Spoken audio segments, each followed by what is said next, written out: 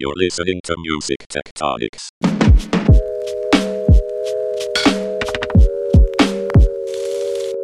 Welcome back to Music Tectonics, where we go beneath the surface of music and tech. I'm your host, Dimitri Vitsa. I'm also the founder and CEO of Rock, Paper, Scissors. We are a music and tech PR firm, and super excited for our guest today. Any of our regular listeners or our conference attendees know that we walk a fine line on our definition of music tech. As the tools of music production get into more and more hands, we continue to explore the seismic shifts that are throwing together the companies that record musicians and the ones that make the instruments and software that musicians use to make music. We're all watching as people like Media Research's Mark Mulligan point out that tech companies and record labels are embracing the top of funnel music creator tools, and it's changing the centrifugal forces beneath the music industry. Today, we bring in two leaders from a company that has been pivotal in music making tools for 25 years, Native Instruments. The Berlin-based outfit started by making waves with a virtual modular synthesizer, which took advantage of the screen-based interface and growing processing power of personal computers. That approach led to more and more customizable virtual synths, samplers, and effects with names you've probably heard, like Generator, Reactor, and now a comprehensive suite called Komplete with a K. Along the way, they went in and did the same thing for the DJ world with a line called Traktor, also spelled with a K, opening up a whole world to DJing without physical product. And why stop there? They're also known for their guitar rig effects and amp simulator. Finally, they also produce some hardware controllers like Traktor Control for DJs and Machine, the colorful, I call it fat button groove box sampler drum machine synth thing, and now the Machine Plus, which works without a computer. I'm very excited to have with me today Native Instruments CEO Konstantin Kunka and President and Chief Product Officer Robert Linka. Welcome. Welcome, Dimitri. Great to be on the show. Hey, Dimitri. Good to be here. Awesome to have you. So let's jump right in. And since we've never had anyone from Native Instruments on the podcast before, what are some of your favorite stories from the early days of Native Instruments? Wow, that's a big question. I think the company is made up of quite a rich tapestry of many stories over its now 25-year history. We actually just, I think 3 weeks ago, officially had the 25th birthday of Native Instruments, but we are holding back a bit on celebrating. We need actually a bit more time to prepare for the celebration, which is coming later this year. I think personal stories are always the ones that connect the most. And I think many people came to Native Instruments because of their passion for music production, for music culture, for DJing. And my personal story is no different. I was a DJ in Berlin's electronic music scene for quite some time in the mid 2000s. And that's ultimately led me to Native Instruments because I was using Traktor at the time and came to the company as a DJ, as a power user, if you will. And that's, I think, the story of many people at Native. I think what really kept me inspired over the years was the ability and opportunity to meet with many of my musical heroes. I lived in the US in LA for 7 years for Native Instruments, so I was able to connect with many of my favorite artists from my passionate time as a hip hop aficionado when I was younger. And I think those were some of the moments that really show you why you are so passionate about what you're doing, and that really drives us here at Native. I think Robert, what I was going to say now, before we jump to Robert, now I want to hear what hip hop artists were inspiring you at the time, because I grew up in the 80s in New York and had a similar theme. I think one a pretty pivotal moment for me was we did a product with Havoc from Mobb Deep. We did a Machina expansion with him, I think in 2015, I want to say. And he used to come to the LA office to talk about the project and start recording. And actually, Hell on Earth was like my first CD that I ever owned. So meeting Havoc and actually working on the product with him was super exciting. That's awesome. Cool. Awesome. Yeah, we'd love to hear from you as well, Robert. Yeah, I think very, very similar story to Cons. I think what has been usually the most memorable moments over the past 15 years were always like the interaction points that you had with your users, and also being like an avid music fan of various genres. Like I also remember those moments when you basically meet one of your idols and suddenly he turns just into a customer of yours and wants something from you rather than you from him. And I actually remember that I think must have been a year of me working here. I actually came in through the sound design side of the business, and we had Timbaland in town, who was back then like on his peak with Justin Timberlake and was that era, and was basically coming in here into our Berlin backyard with his big Bentley and entourage, and I got the chance to walk him through our product catalog, and like everybody was just super excited and very, very quiet. And I walked them like over 2 hours, like through every single sound that we had available back then. And I had many of these moments over the years, and always stuck to me because you could see that even if you have those big producers from Timbaland to Hans Zimmer, at the end of the day, there's always a nerdy personality and somebody who's just trying to push the boundaries in regards to sound behind that personality. And that gets you really excited to see how aligned you are actually behind the scenes around the things that really make you passionate. Oh, I love that story. I appreciate that because, I mean, that's sort of what we're getting to, right? There's this sort of almost like invisible divide between the recording side of the music industry and the creation and the production side. And you guys are actually even further up with making the instruments and the sounds that even go before that. And I love to see it as this seamless thread through. And I think the spirit and the culture of Native Instruments is such that I think you guys feel connected through all of it. But those points of contact are really great for us in Music Tectonics as we're continuing to kind of see those lines blur and more relationships, partnerships, innovations that are emerging that kind of tie it all together. So let's fast forward. How has the past year been for Native Instruments, for the community of artists, producers, and sound designers? Yeah, it's definitely been an exceptional year, I think, for everyone in the world, and we are no different there. I think when it comes to the music industry, I think you have two sides. I think you have a lot of people struggling because the live industry went almost completely away. It's now reopening. I think we're all jealously looking at the US where you have some shows already, and I think Coachella was just announced that it's coming back next year. I think for us, it showed us, I think the resilience of our team and how we can work together and deliver great products to artists during that time. That was great to see throughout the last year where we went fully remote as a company.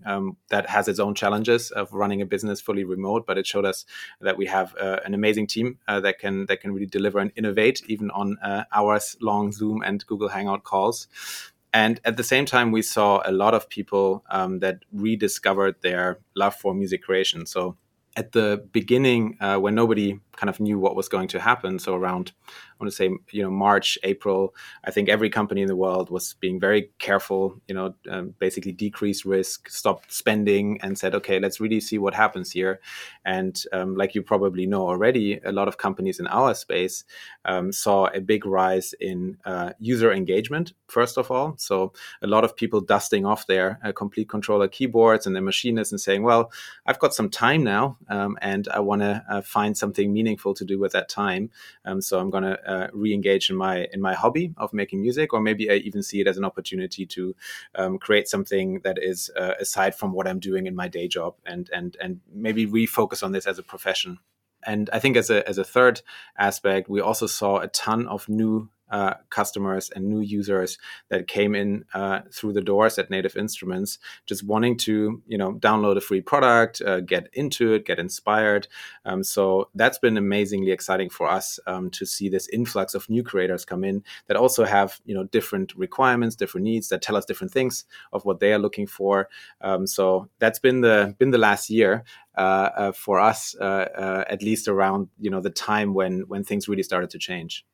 I think what's also been incredible for us lately is to see that even though the world is opening up again and attention is spent elsewhere, that we still see a super high engagement in regards to our product. So it feels like in many other industries that through the pandemic, like the digital side of our world has gained a lot more attention, and a lot more people who will most likely, and that's what we also hope, stay around with us. And in a way, it just basically leapfrogged us a lot closer to where we end up. And core of our mission is still to democratize our space, make the tools and the products and the sounds more available to everyone.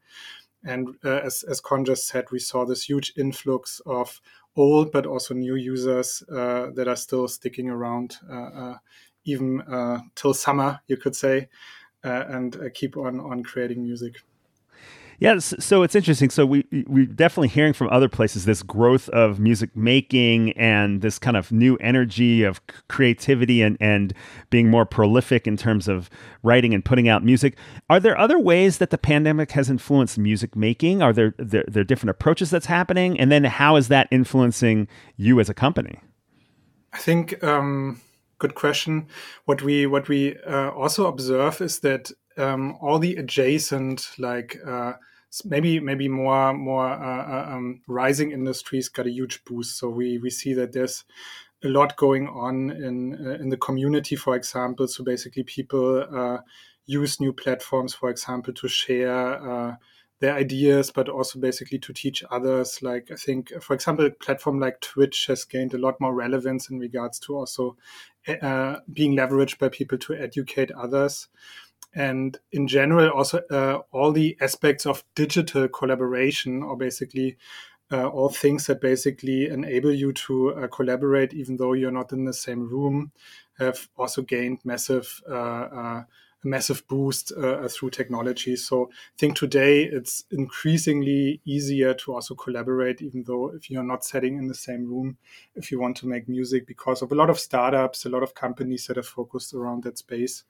I think what it has shown to us, maybe for the second part of your question, is that as we see so many more people come into the funnel and wanting to start creating, and they use whatever's out there. You know, we have a free bundle that's the Complete with a K start, right? Which is a free product that has about, I think, 7 or 8 different instruments in it that we introduced in, I think, 2019, and it was always a great way to give something free to the community so people can get started. But we saw a massive uptake in downloads of that bundle during that time.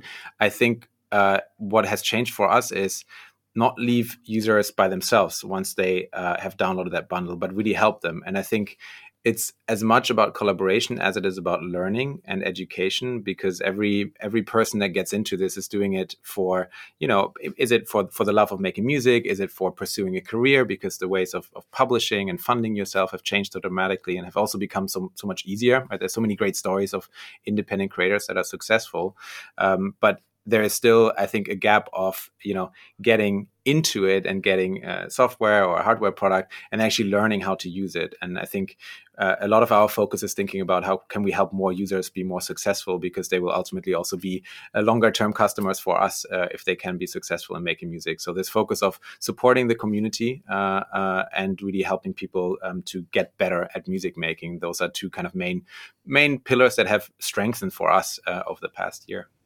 Awesome. Makes a ton of sense. I mean, especially as people are working in isolated ways, they can't get together with friends and collaborators in person as much. And so relying on you and the online forums and conversations and education materials and so forth makes a ton of sense. I'm wondering if you could think of any specific examples of native instrument artists and producers who maybe did something different, unique, something that caught your eye in the past year. Maybe it's a result of social distancing or lockdowns or these types of online interactions, maybe remote collaborations that maybe have become stronger as a result of this forced isolation and this forced way of being in the world.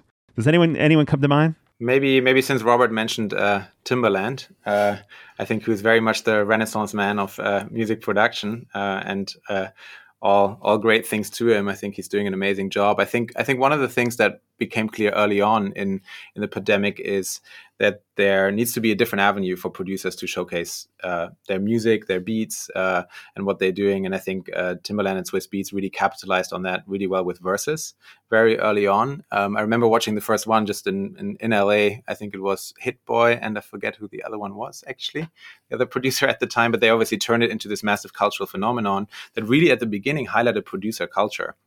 And I think that's something that we've seen kind of time and time again, that if we do something, we, for example, last summer did a free sound pack called Community Drive, where we invited many well-known producers and artists to contribute sounds and presets, from Sia to Take a Day Trip guys that do Lil Nas X to produce sounds for this pack.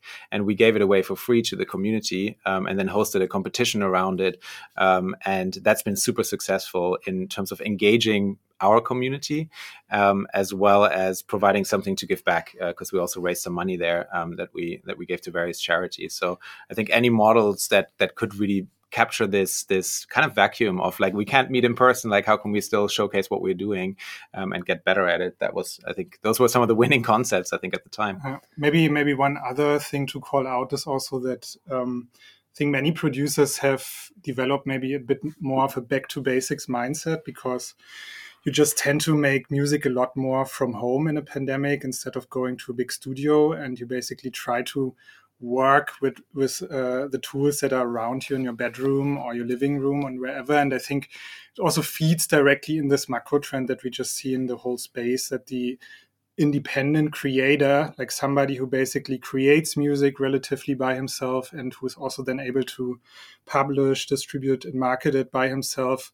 has probably seen a huge rise. And we also know this from the numbers, like more downstream from where we are sitting in our industry, that it's just like the independent creator has been a huge success story. I think spearheaded by people like Finneas, for example, that basically paved the way, I think, for many people to gain the confidence that you don't need a mega studio to make it to the top. And that has actually also really inspired us.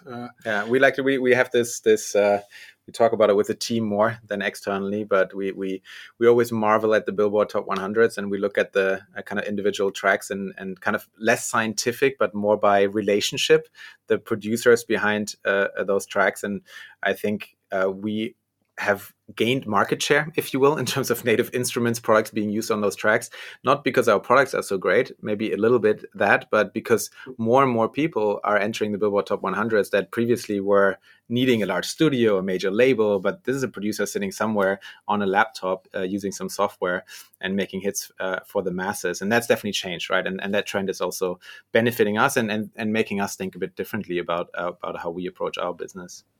Oh, I'm super interested in the fact that you guys are keeping an eye on the record industry and thinking about how that influences what you do. In fact, I want to get into that in just a minute, but first we have to take a quick break for an announcement. But when we get back, I'll ask you more about that.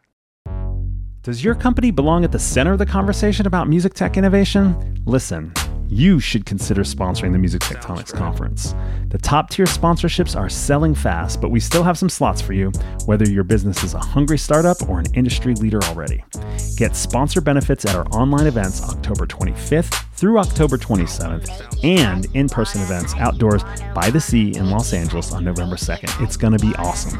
At every sponsorship level, you'll get a virtual exhibitor booth in the metaverse. If you've been disappointed by digital brand pages at other online events, you're going to love running a virtual booth at Music Tectonics. Trust me, we've tested it out. We've had events here, and it's a blast. We're offering the experience of a high-tech in-person expo booth at a fraction of the cost and none of the heavy lifting. Feature your videos, slide decks, graphics, and special offers so your company is top of mind with potential partners, investors, and clients. But best of all, you'll be able to draw a virtual crowd as attendees move through a three-dimensional virtual space. They can see where the action is, strike up conversations no matter where you are on the planet, and no VR headset is required. That's just one perk of being a sponsor at Music Tectonics. You could be a guest on this podcast, play a role in conference programming, and attend our VIP-only meetup in LA. Interested? Let's talk. Go to musictectonics.com/sponsors. That's musictectonics.com/sponsors to find out who's already signed on and start the conversation. Okay, we are back with Konstantin and Robert from Native Instruments. And I know that you guys have tapped into some of the music tectonics conversations about the shifts I mentioned at the top of the episode, these new forces that are pushing the musical instrument world together closer with the traditional record industry. I'm curious where, and we started to talk about that a little bit before the break.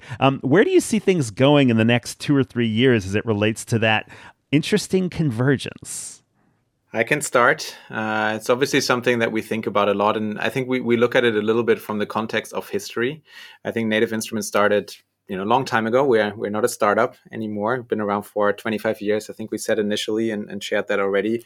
And we started at a time at the late 90s where making music was still a very expensive endeavor and you needed to know a lot. So probably needed to have gone to kind of engineering school and buy an expensive, hardware, a synthesizer, or invest into a studio that might set you back, tens of thousands of dollars. And I think what our achievement has been over the last 25 years, one of them is to really widen that access by bringing down the price and also simplifying the user experience of making music. At the same time, I think we are both inspired and believe that there's a lot more to do when it comes to reducing complexity and just simplifying the way of making music, because let's face it, the requirements for an artist or producer have changed massively. It's not just about making music anymore. It is about making a name for yourself, running your social media, creating a brand for yourself, collaborating with others, networking, creating an image for yourself as much as it is about creating a sound. So I think it's also the job of companies like us to help get to better results more quickly in terms of the software and the tools that people are using, and help people educate them and help them to do that. And you can think a lot about the different services today that artists have that are pretty fragmented, I would say. So somebody finishes something with Native Instruments, then they go on to master that track, then they go on to publish it, they find ways to market it, and that journey is still pretty fragmented. So I think we'll see a lot more convergence of that space coming together to make for a more, I would say, seamless experience from somebody's first idea into getting a track published on Spotify. Yeah, and I think just to add here, like Juan said, I think the past 2 decades were probably marked by companies like Native Instruments and others to basically make all the tools and means available to producers that you could ever wish for. And I think we are convinced that the next decade will be defined by also making this super accessible, because right now the market is still extremely fragmented. As a producer, you have at least to spend as much time setting things up, figuring things out that you can use to actually compose things and be in the creative moment. And we actually, as a company, and I think also the whole space, want to change that ratio, right? So we want to enable producers to basically spend the majority of their time more in the creative flow and have them spend as little time as possible in the administrative part of the process. And if you then zoom out, the same is true for the macro view of our space. It's still a pretty long and winding road to basically get from Ableton or Avid or whatever DAW you're using to make it to Spotify. And I think that road will be consolidated more and will become much more seamless and less windy over the next 5 to 10 years. I think at the same time, I think at the end of that road, there's a lot more paths for creators, which I think is exciting. It's not just Spotify or streaming service. There's ways to make music for gaming, for podcasts, to just find really new ways. I mean, I don't want to mention NFTs here, as I'm sure you have. You just did have them a lot on your podcast. But there's so many more ways for people to find success in their own creation. And I think one additional aspect that is really important to us is it's not just access for access sake or to kind of widen the business. It's today music making, I would say, is a very mono dimensional enterprise still in the music production world. So it's still a majority male customer base that a lot of companies like Native Instruments and Ableton and others still have. And I think there's many things you can do to change that. And the same goes for where music making happens today, which is still very much a Western focus, I would say, in the music technology space that we are in.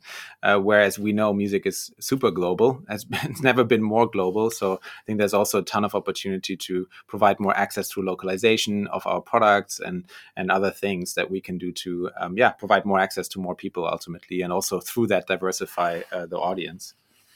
So I'm seeing a day when the Machine Plus has a new toggle on it that switches from music making to all the administrative stuff, Robert, you were talking about, and all of a sudden the different colorful buttons, this one says push to Spotify, push to Apple Music, go to Tidal, do high res, do spatial audio, all those things. And then Con, regarding your global framework there, and then you can pick territories too. Do you want it to distribute this territory or split rights? So you're literally on the hardware and just picking. You can assign which color you want for which streaming service, which marketing tool, all that kind of stuff. I see some head nodding going on there.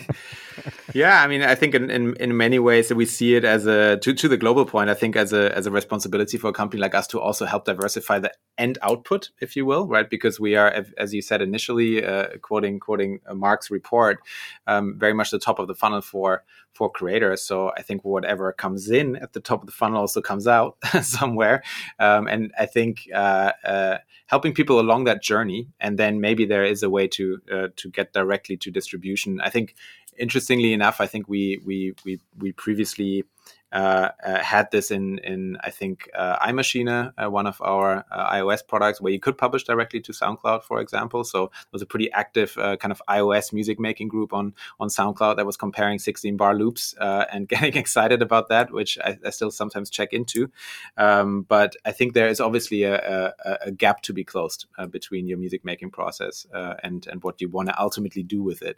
So is that something we can see in the future for Native Instruments? I'm sure you don't want to release too many specific details before anything's ready, but that's a direction that sounds like it could actually influence the company activities. Yeah.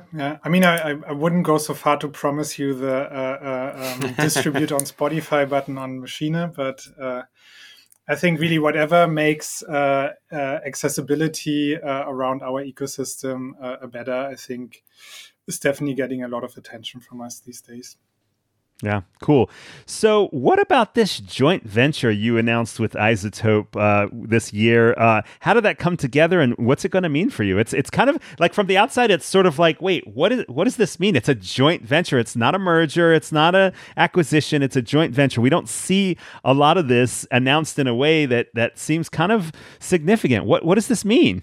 Yeah, I think definitely special, right? I think from many perspectives, I think iZotope is very much like the sister in mind for many people at Native Instruments, and vice versa. I think somebody in the whole process called it a marriage made in heaven, which I think many people in both companies and many of our customers can subscribe to.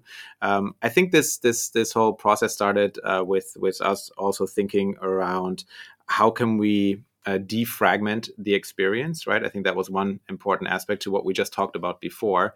Why do you have to go somewhere else to do a step in your creative process that you might want to do out of one kind of cohesive experience? And when we then kind of look around the market and who is the kind of gold standard in effects, especially when it comes to mixing, mastering, repair, iZotope is a company we've admired for many, many years. So pairing up and getting together under the same kind of hood with the help of also our shareholders at Native Instruments here was an exciting proposition that we all couldn't resist, I think, on both sides. And now it's about really leveraging that partnership and getting our people and our talents together to leverage the amazing technologies we have on the Native side and the iZo side, and ultimately get to a simplified experience around music making that probably starts more with the sound generation and instrument at Native Instruments, but ends up with mastering your track in Ozone before you have that published to wherever button come in after. So that's maybe explains it a bit. I don't know if it fully answers your question, Dimitri. Well, I think what you're saying is it's the first step in building this bridge into this less fragmented experience. It's to go from the sound all the way to the mastering level and everything in between. Is that right? Exactly. I think if you basically look at the workflow of most of Native Instruments users, And most of the iZotope user base, you will basically see that's exactly the same people, just using the tools of both companies at a different stage in the process.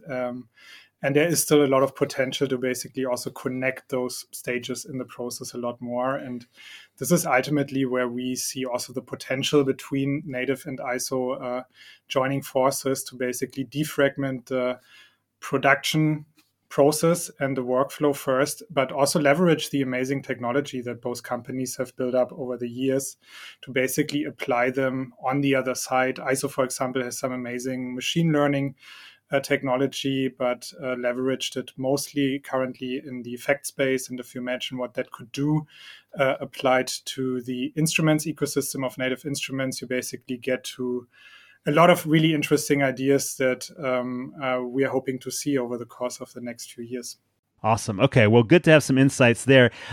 Separate or part of that, doesn't matter. I'm just curious, can we ask you what new product directions we can hope to see in the coming months and years? I mean, this sounds like an integration opportunity, but be curious to hear what else is coming down the pike. Yeah, I mean, one thing is for sure, you can definitely expect more instruments and more sounds, and we are not giving that up anytime soon.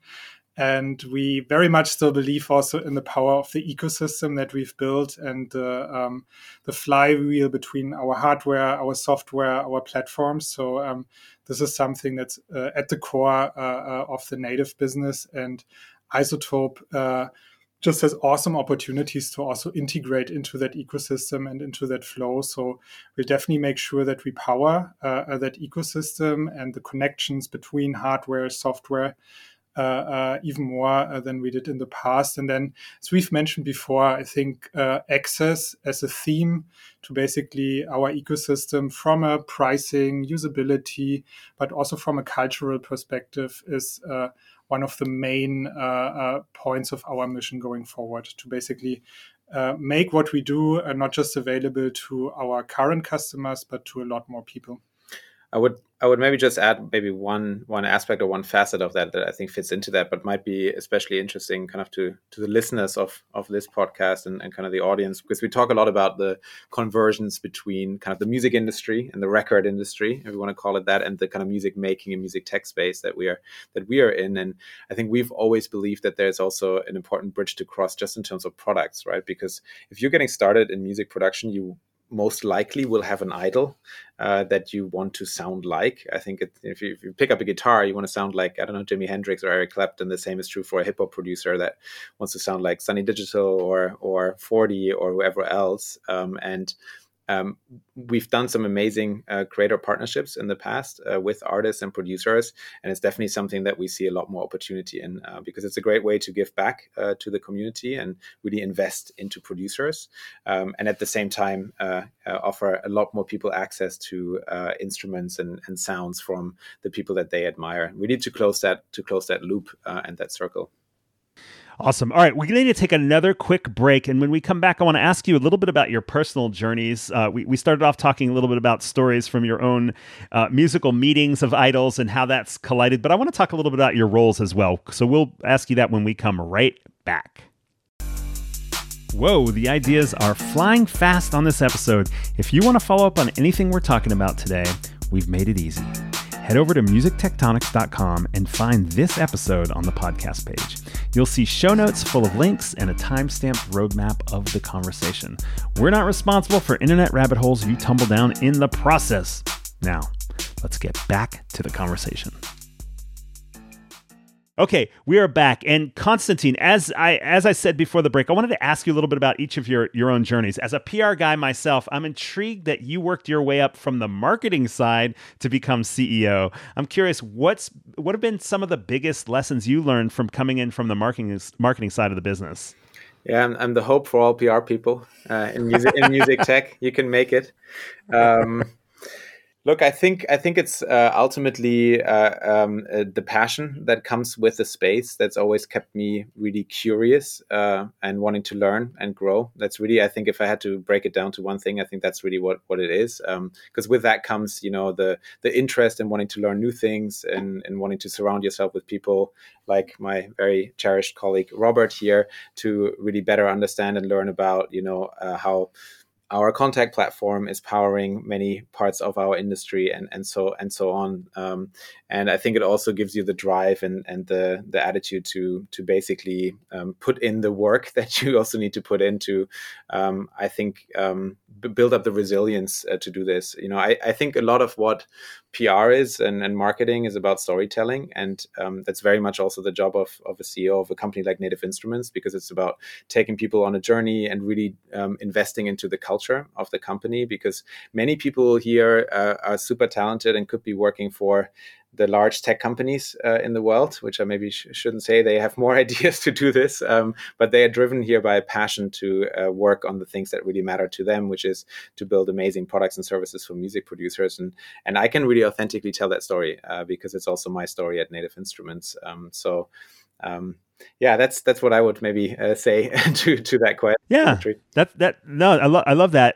Do you think that there's things that you think of differently because you come from that marketing background than somebody that came purely from a product or a technical background? Yeah. I mean, I think Native Instruments has always been a company that's been very much driven by marketing and product, I would say. That's always been also the leadership of Daniel Mate that ran this company for a long period of time, and that really built up this amazing thing over here that we have the privilege to really take into the future. And I think because of that, marketing has always played an important role at Native Instruments. I think, there's one way to talk about technology and products, which can be very technical and can be very nerdy, or you can talk about the benefits and the opportunities and the inspiration that comes with the tools that you have in your hand. And that's why I think also here is talking a lot about helping users and the community versus just dropping the technology in people's on people's laptops. And I think that's maybe a major difference in terms of how you talk about it and how you communicate it and what you emphasize in your organization and also to the market. Interesting. Cool. Well, I want to flip it over to you, Robert. You've been on the product and sound design side from the beginning, I think like 15 years, maybe. And so I'm curious, how has it been to go from a technical role into executive leadership? What have been your favorite learnings along the way? Yeah, really good question. I think it's almost now 16 years, I have to admit. So Congrats. It seems like a lifetime, or half of it at least.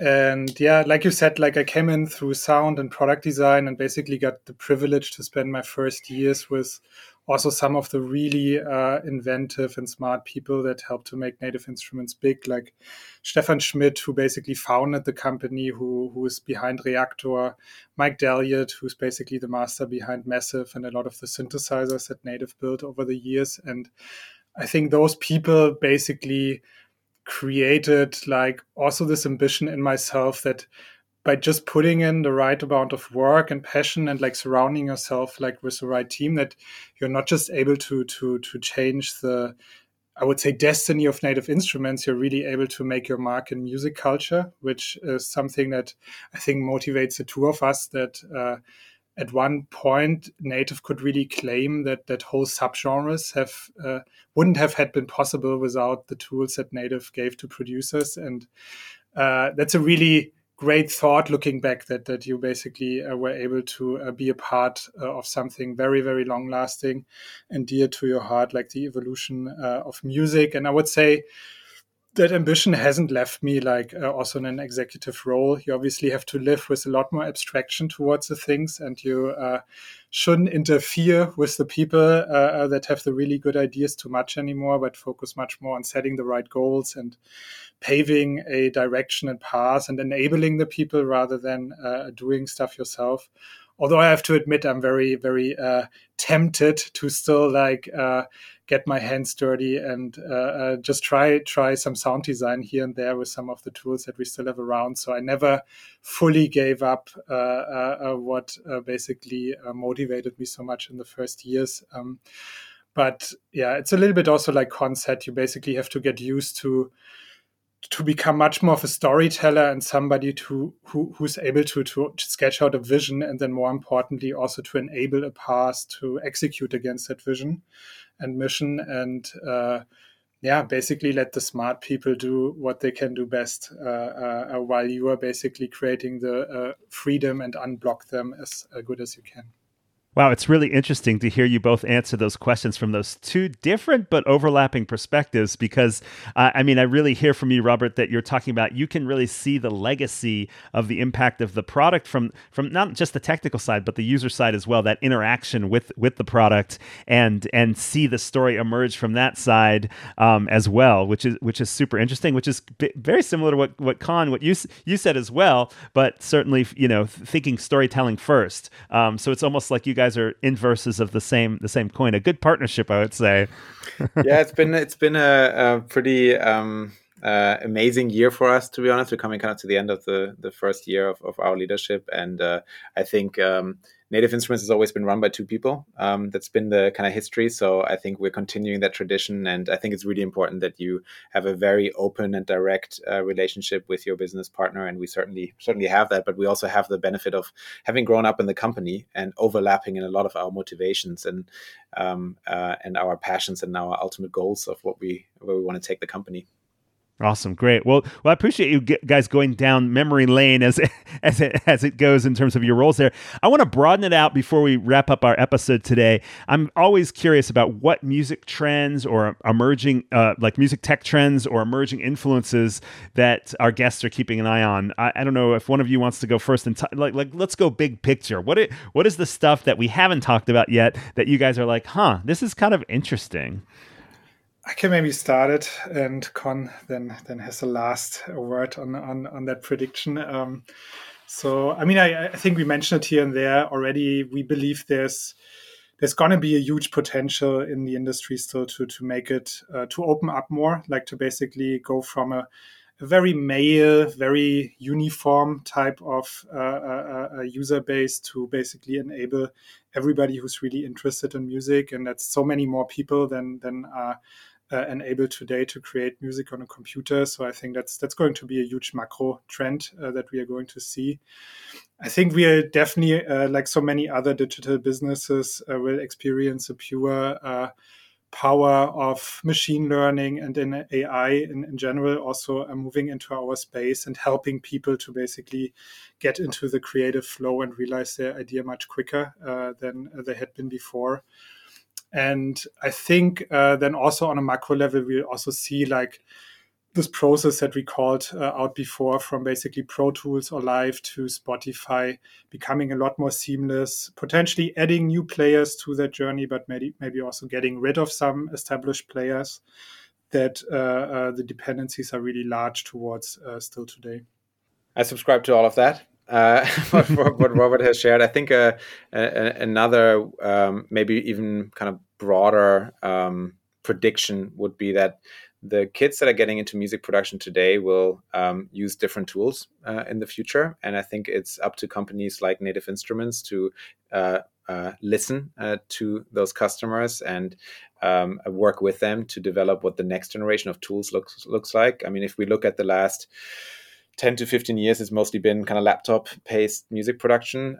We know that mobile doesn't play a huge role in our space yet, which is kind of counterintuitive. But sometimes you find in music technology and music production, people are quite traditionalists in terms of how they are creating. So I think we'll see a much larger platform shift happening over the next years, especially as more and more people are getting into music production. And we see this big wave of creators that are realizing, wow, I can actually make money with this. This is a career I can take. I'm 20 years old. I'm debating if I should go to college, which is kind of half Zoom classes these days anyway, or if I should make some beats and publish them online. And I think those are some of the choices that people are making today.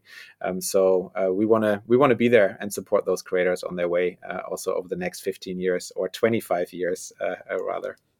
Awesome. Well, this has been an absolute blast. I really appreciate you guys taking time. It's an honor to continue to envelop you guys into the Music Tectonics community. We've had you folks on your team do demos of instruments at some of our events, and we're going to keep encircling you guys, welcoming you into Music Tectonics and have you do more and more.